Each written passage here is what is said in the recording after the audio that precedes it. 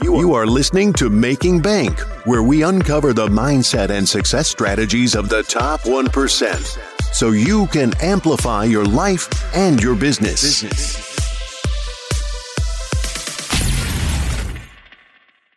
Welcome to Making Bank. I am Josh Felber, where we uncover the mindset and the success strategies of the top 1%, so you can amplify your life and your business today.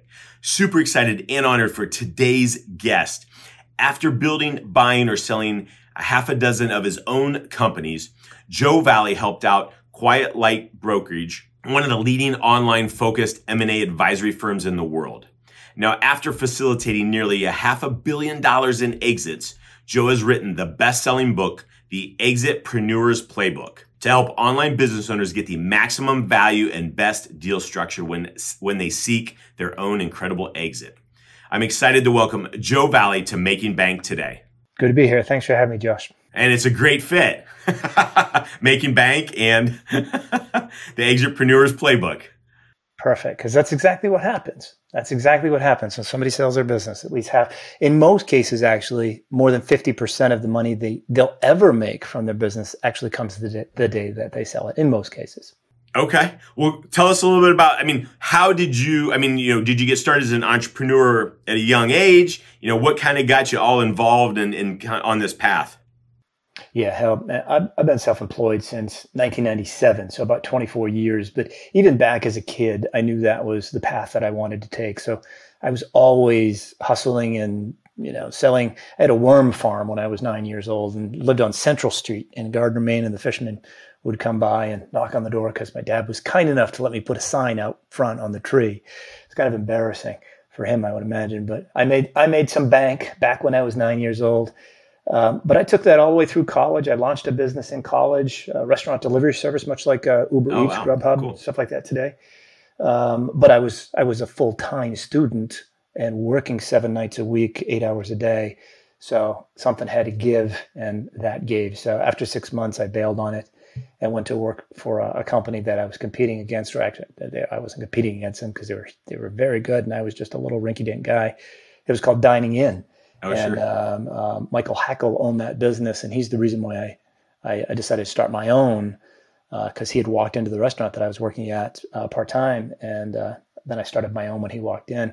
I ended up going to work for him, and I actually made more money as a driver for Dining In than I did running my own business. But I still wanted to run my own business. I still knew I was going to be an entrepreneur. And Michael grew that business, went from Boston to Chicago, New York, and all sorts of big cities, eventually sold it to Grubhub. But I took my own path from college and tried a number of different things. I actually had, the dreaded job here and there. But the last one I had was an entrepreneurial gig because it was a company that was growing like crazy. I was employee number 34, and in 3.5 years, we had over 1,000 employees, and it was a blast and a lot of fun. But then it got really awful at the end because we were all marching into work like marching ants. And people in an organization that grows that fast with that many people, they get promoted to their level of incompetence, if you will, if you've ever been in that situation. So I bailed, went out on my own, and I think before I left that company, my salary, it was 1997. And we had some downsizing. So my salary was about $50,000 in 1996. And we had some downsizing because we grew too fast. Sure. And lost money, and everybody's pay cut came in 1997. So I was making about $35,000 in 1997. I left in the fall, started my own company with a goal of making $50,000 in 1998. I made about $500,000 in my first full year of You overshot it. Yeah, I overshot it a little bit, and I was never going back. And not just because of the money. The money was great, but because of the freedom and flexibility to sort of chart my own path, even though, as you know, that can be difficult at times. I had years where I made a tremendous amount of money, and then I had years when I lost triple digits as well. Yeah. So, that's awesome. It sounds you've had a pretty entrepreneurial journey, as I have myself since I was a kid. And, that's super cool to hear. What were some, obviously starting that worm farm when you were a kid and doing, it's kind of interesting because so we got 3 kids, and, the boys, and we homeschooled them for years now, so it's not just a recent thing as a lot of people have been doing. But part of that is teaching them sales and learning the sales and be able to go through. What were some of the things that you've kind of taken away since you were a kid that you found that you've been able to apply without knowing back then, that you've been able to apply to other businesses and other things that you've done since then? Yeah, it's interesting. There weren't any. Well, I guess there's one amazing conversation. I grew up, my folks were employees their entire lives. They both worked for the state of Maine as employees. My mom was a secretary and my dad was an engineer, a civil engineer working on roads. And they had a close friend, the McCurdy's. And Stan McCurdy was and is still to this day an entrepreneur, still works for an entrepreneurial organization, a family business. And I went to work for Stan when I was in high school, and I remember complaining. They were over playing Chinese checkers with my mother and father one night, and I was complaining that I didn't have enough money. And he basically told me to shut up in the nicest possible way, to man up and work more. He said, there's plenty of work to do. Just do more work. Ask for more work. There's plenty of work to do. And this is at his company. Sure. And I'm not working directly for him. I'm working, 7 layers below him. And that was, lesson number one. If you really want something, you just got to work for it. And I took that all the way through. I remember the first time I met my brother's father-in-law. He said, well, I hear you're quite the hustler. And, that could be taken a number of different ways, but it was a compliment is what he was saying, because my sister-in-law, who, is 5 years older than me, is telling her family that I'm hustling and working hard, just trying to get ahead. And I was still in college at that time, but of course I was working full time, running a company and in school as well. But so I took that all the way through. No matter what, I didn't know exactly what my entrepreneurial path was going to be. I just knew I was going to have it. And, after I left that company, this company called Talk America, where we had 1,000 employees, and I had to go because it was not an entrepreneurial organization anymore. I launched my own products. I launched my own media agency, and I just found my path online eventually. And that's kind of what led me to where I am today.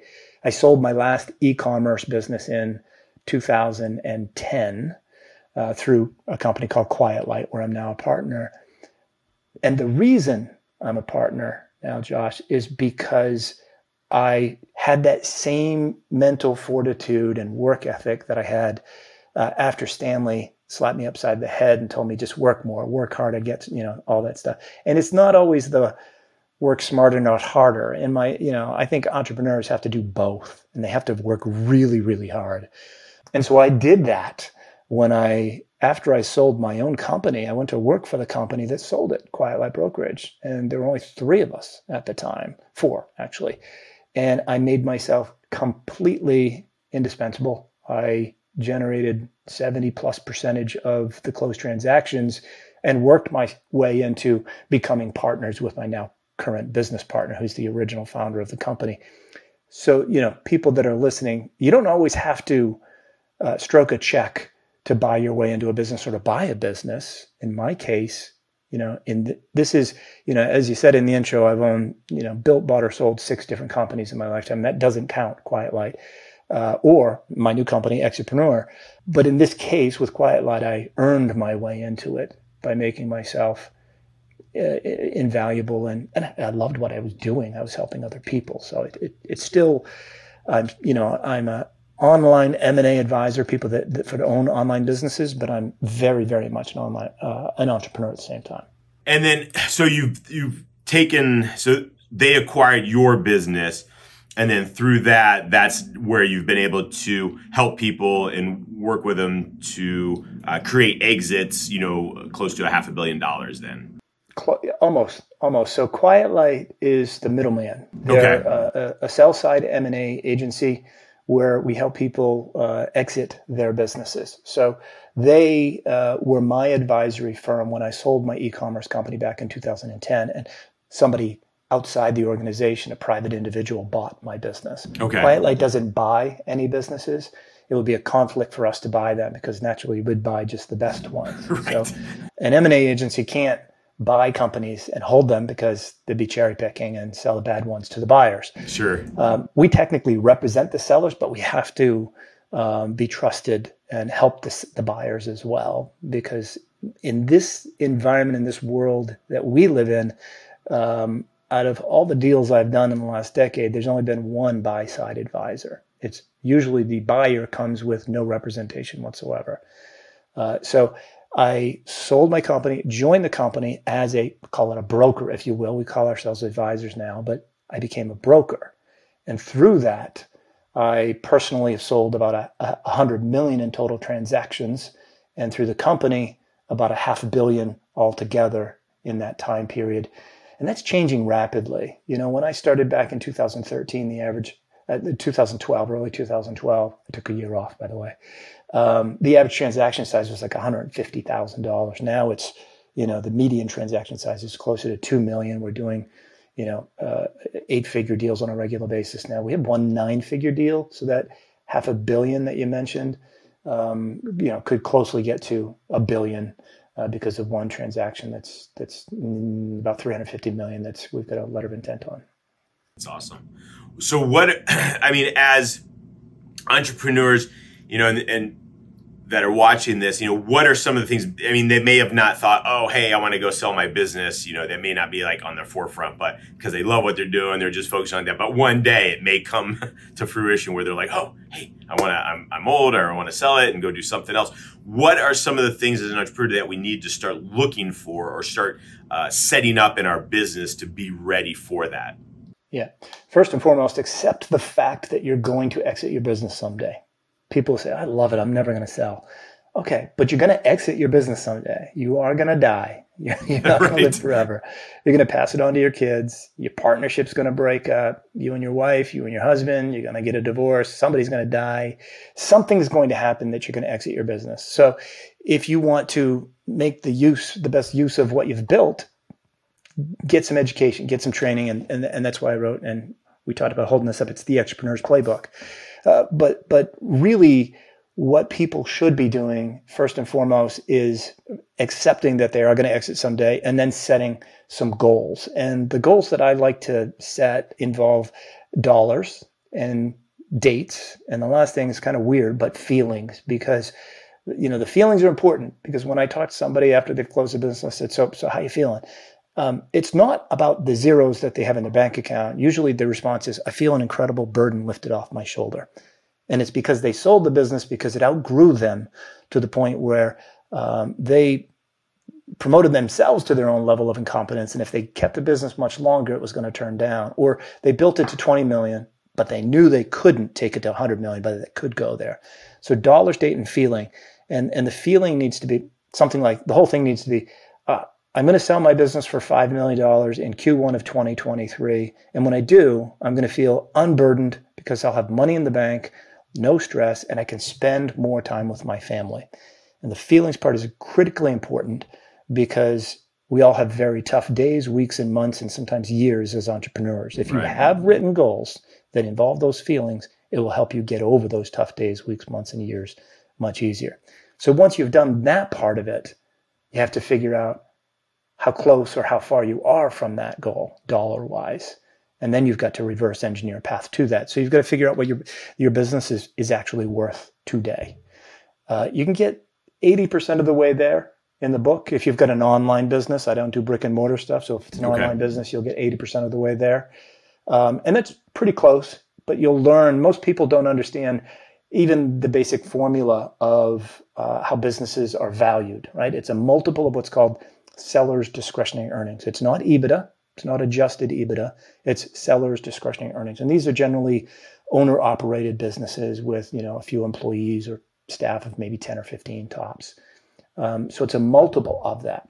Seller's discretionary earnings, to keep it light and not go too deep in the weeds, Josh, is net income on your P&L plus add backs and one-time expenses. Right. That equals seller's discretionary earnings.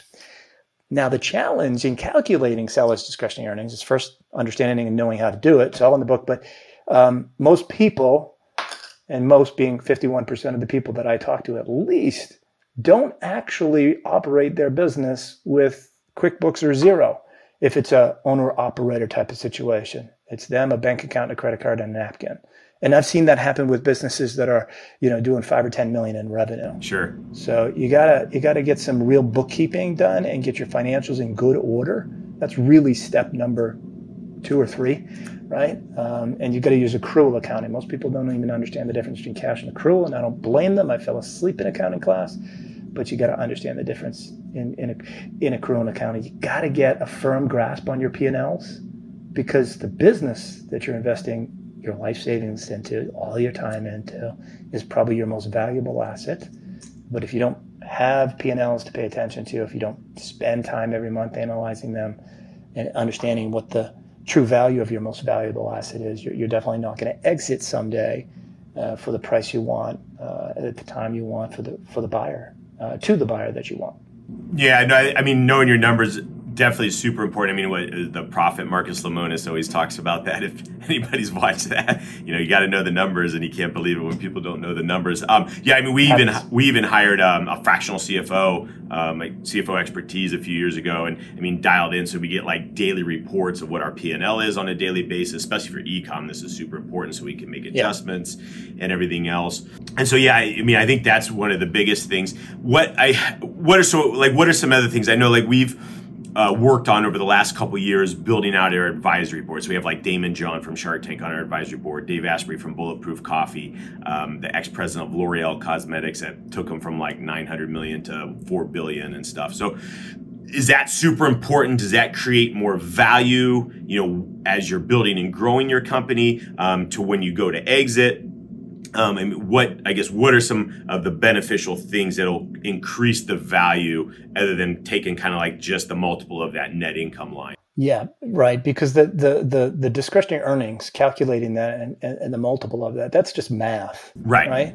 Buyers that are investing their life savings or other people's savings that they have to report to, it's not just about math. There's some emotion in there, and they're going to gauge what your business is worth in a certain value range on things other than math. And what they generally look at are risk, growth, transferability, and documentation. Okay. And under each of those pillars, if you will, there's subcategories. Under risk, it's the age of the business. You don't want to sell it when it's too young. You don't want to sell it when it's too old and becoming a dinosaur, and there might be fear of obsolescence. Right. Risk, again, let's say that there is channel risk. Do you have one SKU or 2 SKUs that are producing 80% of the revenue?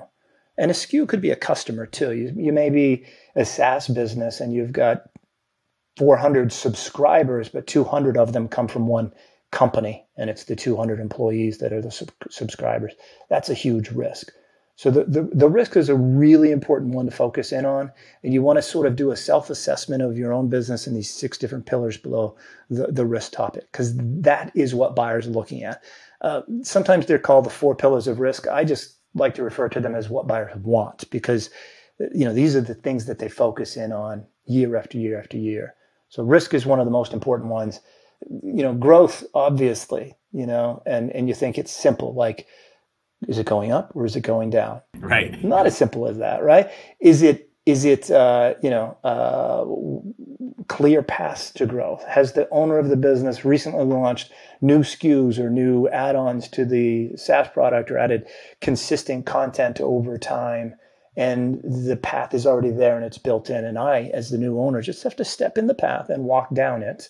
I might need my machete to clear it a little bit when I get 12 months in, but for the most part, there's built-in paths to growth. Buyers love that, and they will pay more for the business for that. And let me just, pay more, how much more? These things, again, it's not math, but when it swings the multiple by a 0.5 point, and your business is doing $1 million in discretionary earnings, that's a swing, you go from a 5-time multiple or $5 million to 5.5. Now you're at $5.5 million. It's $500,000 for these things. So even though it's not math, I really encourage people to pay attention to them. So is it trending up? Is it trending down? Are there growth opportunities that you haven't tapped into yet? And then the transferability of a business. Everybody says, well, that seems easy, right? Can you transfer the business or not? Yes, that is it. But if you are the name and face of the business and you just want to hang up your shoes and walk away, I got bad news for you. You're not going to be able to hang up your shoes and walk away, because people trust you and your name and your reputation, and that's why they visit the business. That's why they buy the products or use the services. So there's probably going to have to be some sort of transition period where you have to stick around for a little while. So the transferability of the business is key. You want the key customers, the key manufacturers, the key contractors, the key employees, and you, if you're the name and face of the business, right, got to stick around a little bit, at least as a strategic advisor. And then there's the documentation. And this seems like it should be the easiest one. This is where most people fall short. Okay. Because you're running and gunning all the time, and it's like documentation, we'll work on that later. It's crazy. It's crazy. And I understand it. I did it too. You know, I told you my first year, I had a great year. But I didn't reconcile my accounts. I had no idea. I'm like, whatever. I'm making all sorts of bank. I'm right. Okay, it's fine. Yeah. And then, my brother's best friend's a CPA. And it's funny because he's a beer drinking, weed smoking CPA with one leg. And he came over to the house, and we start reconciling accounts, and we're being entrepreneurs, and we're having a beer. And he found money. I mean, I actually had much more money than I thought I had accessible to me. And I began to like, accounting and reconciling accounts and seeing what I actually have there. Because I want to look at real numbers. Right. And it helps you predict cash flow. So documentation is really, really critical. An easy one that hardly anyone does is an inventory aging report. Inventory aging report. I want to buy good sellable inventory from you, and I know it's going to turn in 3 to 4 months. I don't want to buy inventory that's 12 months old that you, for the life of you, can't sell. Because you're really good at what you do, because you built this business. I'm buying it to, take it to the next level, but I'm going to struggle at first because I'm new to it. And I don't want to buy tough to sell or unsellable inventory. So I need an inventory aging report. Most people miss that. But SOPs are really important, because if you sell your business to me, Josh, and you don't have any SOPs, you're going to have to work a lot more teaching me how to run your business. Right. If you've got SOPs for everything you do, I'll ping you now and then, and we'll talk now and then. But the transition period of what we call it, the transition and training period, it's normally up to 40 hours over the first 90 days after closing. This is honestly for most businesses, even up to 25 million. It's going to be so much easier for you if you've got great SOPs. It's not for you, it's for me, the buyer. So those things are really important. So risk, growth, transferability, documentation. And then there's one thing that holds them all together. If we call these pillars, there's motor that holds them together. That's you, right? You want to be real careful about what you post online, social media, everything today. Okay. If you post something that alienates half of the people in the country, or is offensive to men or women or vice versa, you may alienate your best buyer. And so you kind of want to be smart about what you're posting and not taking a harsh stance on something that's religious, political, sexual, whatever it might be. Because I want to buy a business from somebody that I like and I trust and know that they did a good job with the business. And I'm going to need to spend some time with them during due diligence, during training and transition, and I want to be able to work well with you. So be careful about what you post, because anybody that's going to stroke a check for $1 million, $2 million, $10 million, $25 million, they're going to dig. They're going to look for everything that you've ever posted online, because they want to make sure that they're buying it from the right person. Yeah, no, that makes, definite sense too. I mean, especially with the fragility of a lot of people in the marketplace these days, it, I think, tends to provide, an opportunity for people to not really find, the best light on people. But I think overall, as entrepreneurs and business owners, a lot of times we're so focused on running the business, and we have, team of, social media and things like that. I mean, if it wasn't for our business, I probably wouldn't be on Facebook or Instagram or anything else like that. Yeah. And so it's like, I got to be on it because of that to be able to post stuff. But what's interesting too is Facebook and Instagram, they had gone down the other day. If your business was directly affected by that and you lost revenue, that's a bad thing. I know one of the things I didn't even know it was down until somebody texted me like, "Hey, did you know?" I'm like, "Oh, okay, cool. Well, Yeah, whatever." I thought it was my internet here. I kept trying to go Right. on. Like, It's my not default is I updating always go to again. cheese.com to see if everything's working, because Right. cheese.com never goes down. Right. And it came up and Facebook was down. Yeah, so the most important thing, you can talk the numbers all day long. You can Yep. talk the pillars all day long of what buyers want. But ultimately, it boils down in a transaction that is not at arm's length, right? I'm the guy buying it. You're the guy selling it. We're going to be on calls. We're going to be doing due diligence, so on and so forth. It comes down to trust, right? You need to be a trustworthy person, somewhat likable, but mostly trustworthy in order to sell your business for maximum value and a great deal structure. If there's something I don't like about you, but I'm still okay with the business, I'm not going to trust you as much. I may not give you all cash, Josh. Let me say, you know what? I need a stability payment just to make sure the business doesn't fall off a cliff. A stability payment means I'm going to hold back 10% of the total purchase price. I'm going to leave it in escrow. And as long as the revenue is within 90% of the day of closing, 12 months later, it's going to be released to you. That way, I know you didn't build the business on a house of cards. Right. And it's also a private equity way to keep more money of my own and buy your business at a low multiple, because ultimately the revenues from the business is going to pay for that stability payment. There's all sorts of ways that buyers will shift and maneuver and negotiate if they don't trust you. There's all sorts of them. I got an entire chapter on them. But you've got to be a trustworthy, somewhat likable person, right? I've sold businesses for people that are somewhat likable. Sold people, and they got a fair price. The really likable people, the incredible people, got an incredible price. I sold a business for a guy named John. He was 72 years old. He and his wife traveled the world, posting content and surveys online about what they did, and they earned money through affiliate revenue. He was making about $400,000 a year doing next to nothing. And at the time he sold the business, multiples were low, maybe 2.6, 2.7. And John, this was a 17-year-old business, but it's an online business nonetheless.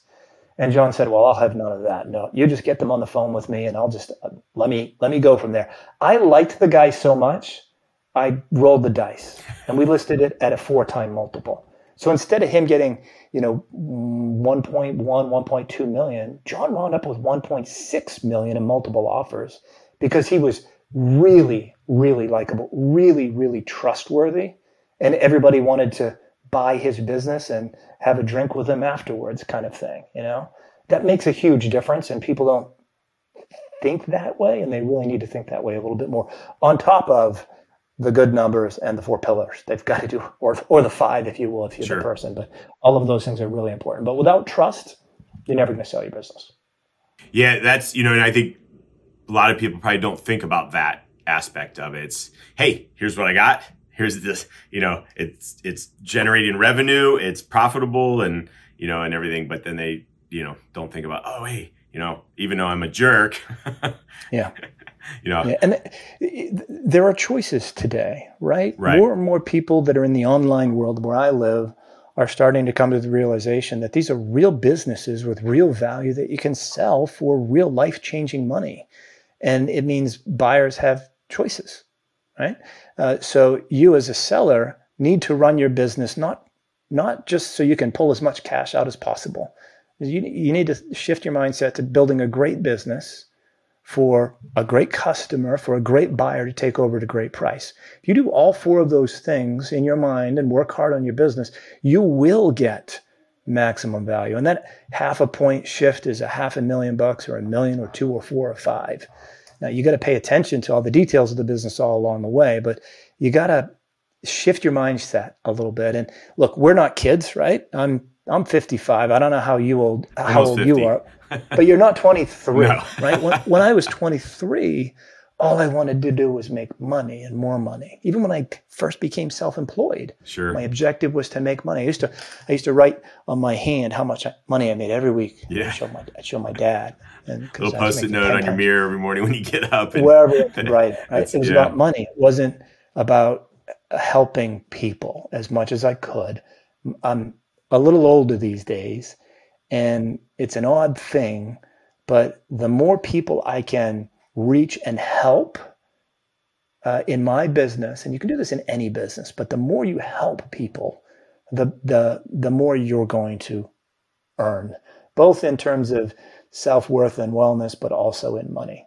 It's a strange mind shift. It's not just make more money, but do the right thing, do good, sell great products to great people, and eventually you'll sell your business for a great price. Or maybe someday you'll exit without exiting and have somebody come in and run it for you, and then pass that on down through the generations. Awesome. And basically, I mean, inside the Exitpreneurs playbook, I mean, you have all this detailed. So it's basically like you said, it's the playbook. I can jump in it, I can dive through it, start reading it, and then really start to map out. All right, great. I have my numbers right. Okay. Oh no, I need to work on this section. Oh wait, I got to figure out what my business valuation is. So all that is broken down in there for me to figure out. Yeah, I've had over 8,000 of these conversations with people that want to sell their business, one-on-one conversations over the last decade, and it's a culmination of all of those conversations. And in a very, the feedback I get is great. It's very readable. It's as if we're having a conversation right now, or having a beer across the table at a pub. It's digestible, it's readable, and it's not over. It shouldn't be over too many people's heads. It's over my mother's head, right? She struggled to read my own book, Josh, and my wife, she's doing all right. But for the most part, she just doesn't want to read it. But for the most part, it's just a couple of entrepreneurs talking, and I'm telling real life success stories of people that I've worked with. And they've done very well. And I'm telling some epic failures of real life people. I changed their names, by the way. And I'm telling some of my own success stories and failures. But I am getting into the nitty gritty of what brings value, what plummets value, what buyers are looking for, how to do the math, how to use the logic, types of deal structures, what buyers are going to negotiate, what a letter of intent is, what should be in it, what shouldn't be in it, asset purchase agreement, how to prepare for due diligence. Ad nauseum, it's all there. It's good information. And I had to write it because those 8,000 people that I've talked to, there's another 800,000 people that weren't comfortable having a conversation because they feel like an advisor or a broker is going to try to talk them into something. And our approach is very different. We're just helping. And as my mentor, Uncle Walter, told me when I was becoming a partner here and negotiating my way into partnership, he's like, well, Joe, it sounds, I was talking about the business plan. It sounds like, Joe, you're just giving everything away for free in hopes that your clients work with you. I'm like, exactly, Walter. We're just putting it out there. We're helping our clients, and they're building better businesses because of it. And we know that process because everybody on the Quiet Light team is an entrepreneur. We've all built, bought, or sold our own online business before joining the team. That's a prerequisite. If you're not an entrepreneur in the online world, you don't get to be an advisor. So we've all been there, and we understand that you got to help first, educate first, share this information because it's all scattered all over the internet. And then, help people build more valuable businesses and exit when they're ready. And that's the process that's been working for a while now. Mark founded the company in 2007 and it's 2021 and we're still going strong. Bitcoin, cryptocurrency, NFTs, investing is all an ever-changing landscape these days. And for me, the Modern Finance podcast hosted by Kevin Rose is a great place to listen to the latest trends in crypto and brush up on the fundamentals. Crypto isn't for everyone till you listen to Modern Finance. Modern Finance is the crypto show for the novice and expert alike. Their mission is to demystify crypto and the world of NFTs without dumbing it down. True Venture partner Kevin Rose interviews top tech experts and entrepreneurs exploring the modern finance tools and helping others understand crypto, NFTs, and even traditional finance hacks. Modern Finance offers 2 shows on a single podcast feed, 1 weekly consensus episodes that explores weekly news and distills it into digestible information, and then the deeper interviews, which I love, with individual crypto founders and NFT artists. Don't let your crypto guy friend be the life of the party. By listening to Modern Finance, you will feel well equipped to discuss and understand the crypto and NFT landscape. Feel informed about your investments and don't miss out on the next big thing in crypto or NFTs. Join Kevin Rose on the Modern Finance Podcast every single week so you don't miss a beat. 10 years ago, some people called cryptocurrency a scam. 5 years ago, people thought it was a fad. And now it's already over $1 trillion market and growing. The Modern Finance Podcast helps you make sense of all the coins, NFTs, and chaos. Now is the time to equip yourself with the knowledge of where things are going. The financial landscape is harder than ever to navigate, but you don't have to do it alone. Download and subscribe to Modern Finance wherever you listen to podcasts. That's Modern Finance wherever you listen to podcasts. Don't be the last person on the next train out. Listen to Modern Finance and get ahead of the future of finance.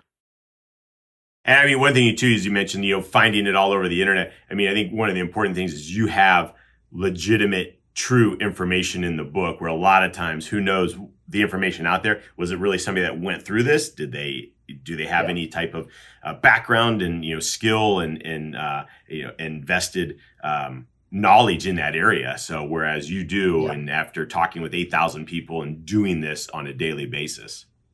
Yeah, and it's at your fingertips. If it's bookmark pages that you've read from different forums and different websites, and like you say, some of it may or may not be accurate, but it's also scattered. Right. The great thing about this is that you can pick it up at any time and read through it. You can read through it all at once, or in a particular period in your business, you can go, you know what, I need to learn more about negotiations on deal structures. Not only am I eventually going to sell, but I have an opportunity to be an acquisition entrepreneur and buy my competitor. Let me see what Chapter 15 says about deal structures and that kind of thing. So it's something I think that people can refer back to time and time again as they're running their business with an eventual exit in mind. Or, also, like you said, it's the playbook. Last weekend you're in Ohio, so you probably didn't watch the Patriots and Tampa Bay play, but obviously Tom Brady had the playbook for the Patriots. They had to mix it up a little bit. If you want to have a playbook for the opposing team, like they did a little bit, it's also a great book for acquisition entrepreneurs, because they can see what's in the mind of the seller. They can look and see how the business is listed and look at the P&Ls and see if they did a proper add-back schedule. And if they didn't, don't tell them, and gain some instant equity when you buy the business. 9 times out of 10, when somebody's selling their business on their own, even if they're selling it to a private equity firm or to what's called an FBA aggregator now, these companies that are rolling up Amazon FBA businesses, they're not doing a proper add-back schedule, and that buyer is getting some serious instant equity. So if you learn as much as you can about the other side as buyers, and read especially Chapter 11, I think, on add-backs, you'll learn a great deal. I think that's super important what you just said. I mean, we're actually in the process right now where we've been looking to acquire and bring on and, in understanding, different deal structures where I may not have to pay or put out all, cash, to acquire it. Yeah. And, and so that's kind of one of the things that we've been looking at, as well as, different terms and things like that. When we, the secret to being a great buyer in that sense, if you want to not pay all cash, it's, just don't be an asshole. That's really it. The more the seller likes you, the more likely they're going to be flexible on how they get paid. I had a listing, $2.3 million. We had 2 full price offers. One was full price all cash from a guy that used to run his own internet search engine. Okay, leave it at that. The other one was $2.3 million and an SBA buyer. He had to, get a 10% seller note. So a $230,000 seller note on a 2-year standby and a 5-year repayment period. Well, the cash buyer thought he was pretty special and acted like a bit of an a-hole. And it was $2.3 million all cash, close in 30 days, right? Right. That's okay. I can get over that. And, but the seller loved his employees, wanted them to have a good person to take over the business, cared about them and cared about the business. He chose the other guy. So if you want to be a great buyer and get a great deal, just be a good person. That's awesome. Not hard. Where can people go grab a copy of the book? The easiest place to find it is on Amazon. Just do a search for Joe Valley, Exitpreneur. You can go to exitpreneur.io. There's 3 free chapters that I make available there. They're the most important chapters if you want to take a look at it first. We've also got resources like online bookkeepers and CPAs, tax advisors, even contract attorneys in the e-commerce world there as well. So either Amazon or exitpreneur.io. You can find me either place. Awesome. I'll have links right here. So guys, go grab a copy. It's got some amazing, awesome content. Even if you haven't even thought about it, it's something good to have, because there's insights in there that are from, hey, do I have the right financial information? Do I have the right this? And who knows, one day you will maybe be in a position that you want to have an exit or some exit in general. And you have put together things in place based off of what Joe's been talking about, and also what's in the book. And it's going to have you set up for success, not trying to scramble and set yourself up later. So Joe, awesome to have you on the show. Before we go, what's one last thing you're like, oh man, I was hoping Josh was going to ask me this question, but we went all over on this direction, but I really want to make sure everybody understands or has this knowledge or whatever that may be. Yeah, listen, a lot of people talk about, you've all heard, start thinking about your business, selling your business the day that you started. I'm not in that mindset. I know that as an entrepreneur who's launched many businesses, all I'm trying to do is keep the wheels on the bus. But don't wait too long, right?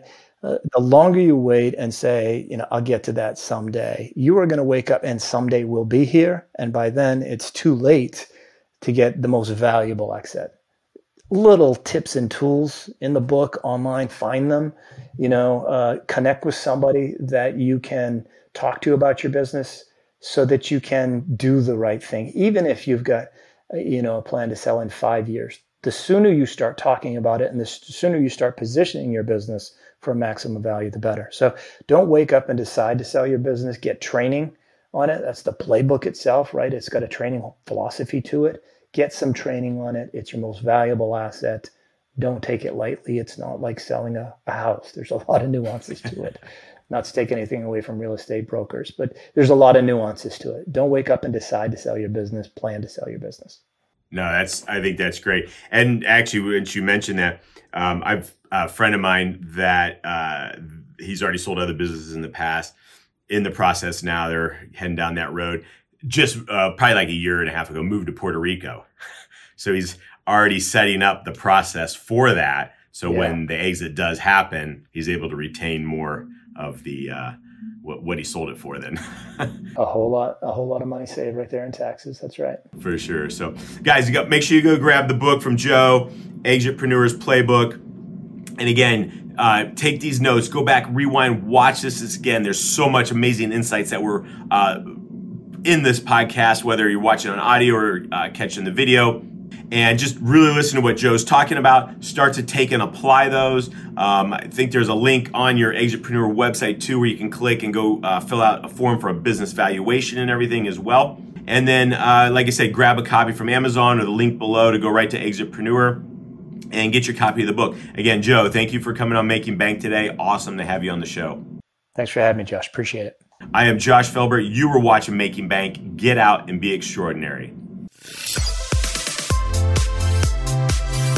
Thank you for listening to Making Bank. If you have enjoyed this episode, please leave a review, and sharing is caring. Follow Josh Felber on Facebook, YouTube, and Instagram for more. You can also listen to Making Bank on Amazon Alexa, Spotify, iHeartRadio, and watch on Apple TV, Success Thinkers Network, Amazon Fire, and YouTube.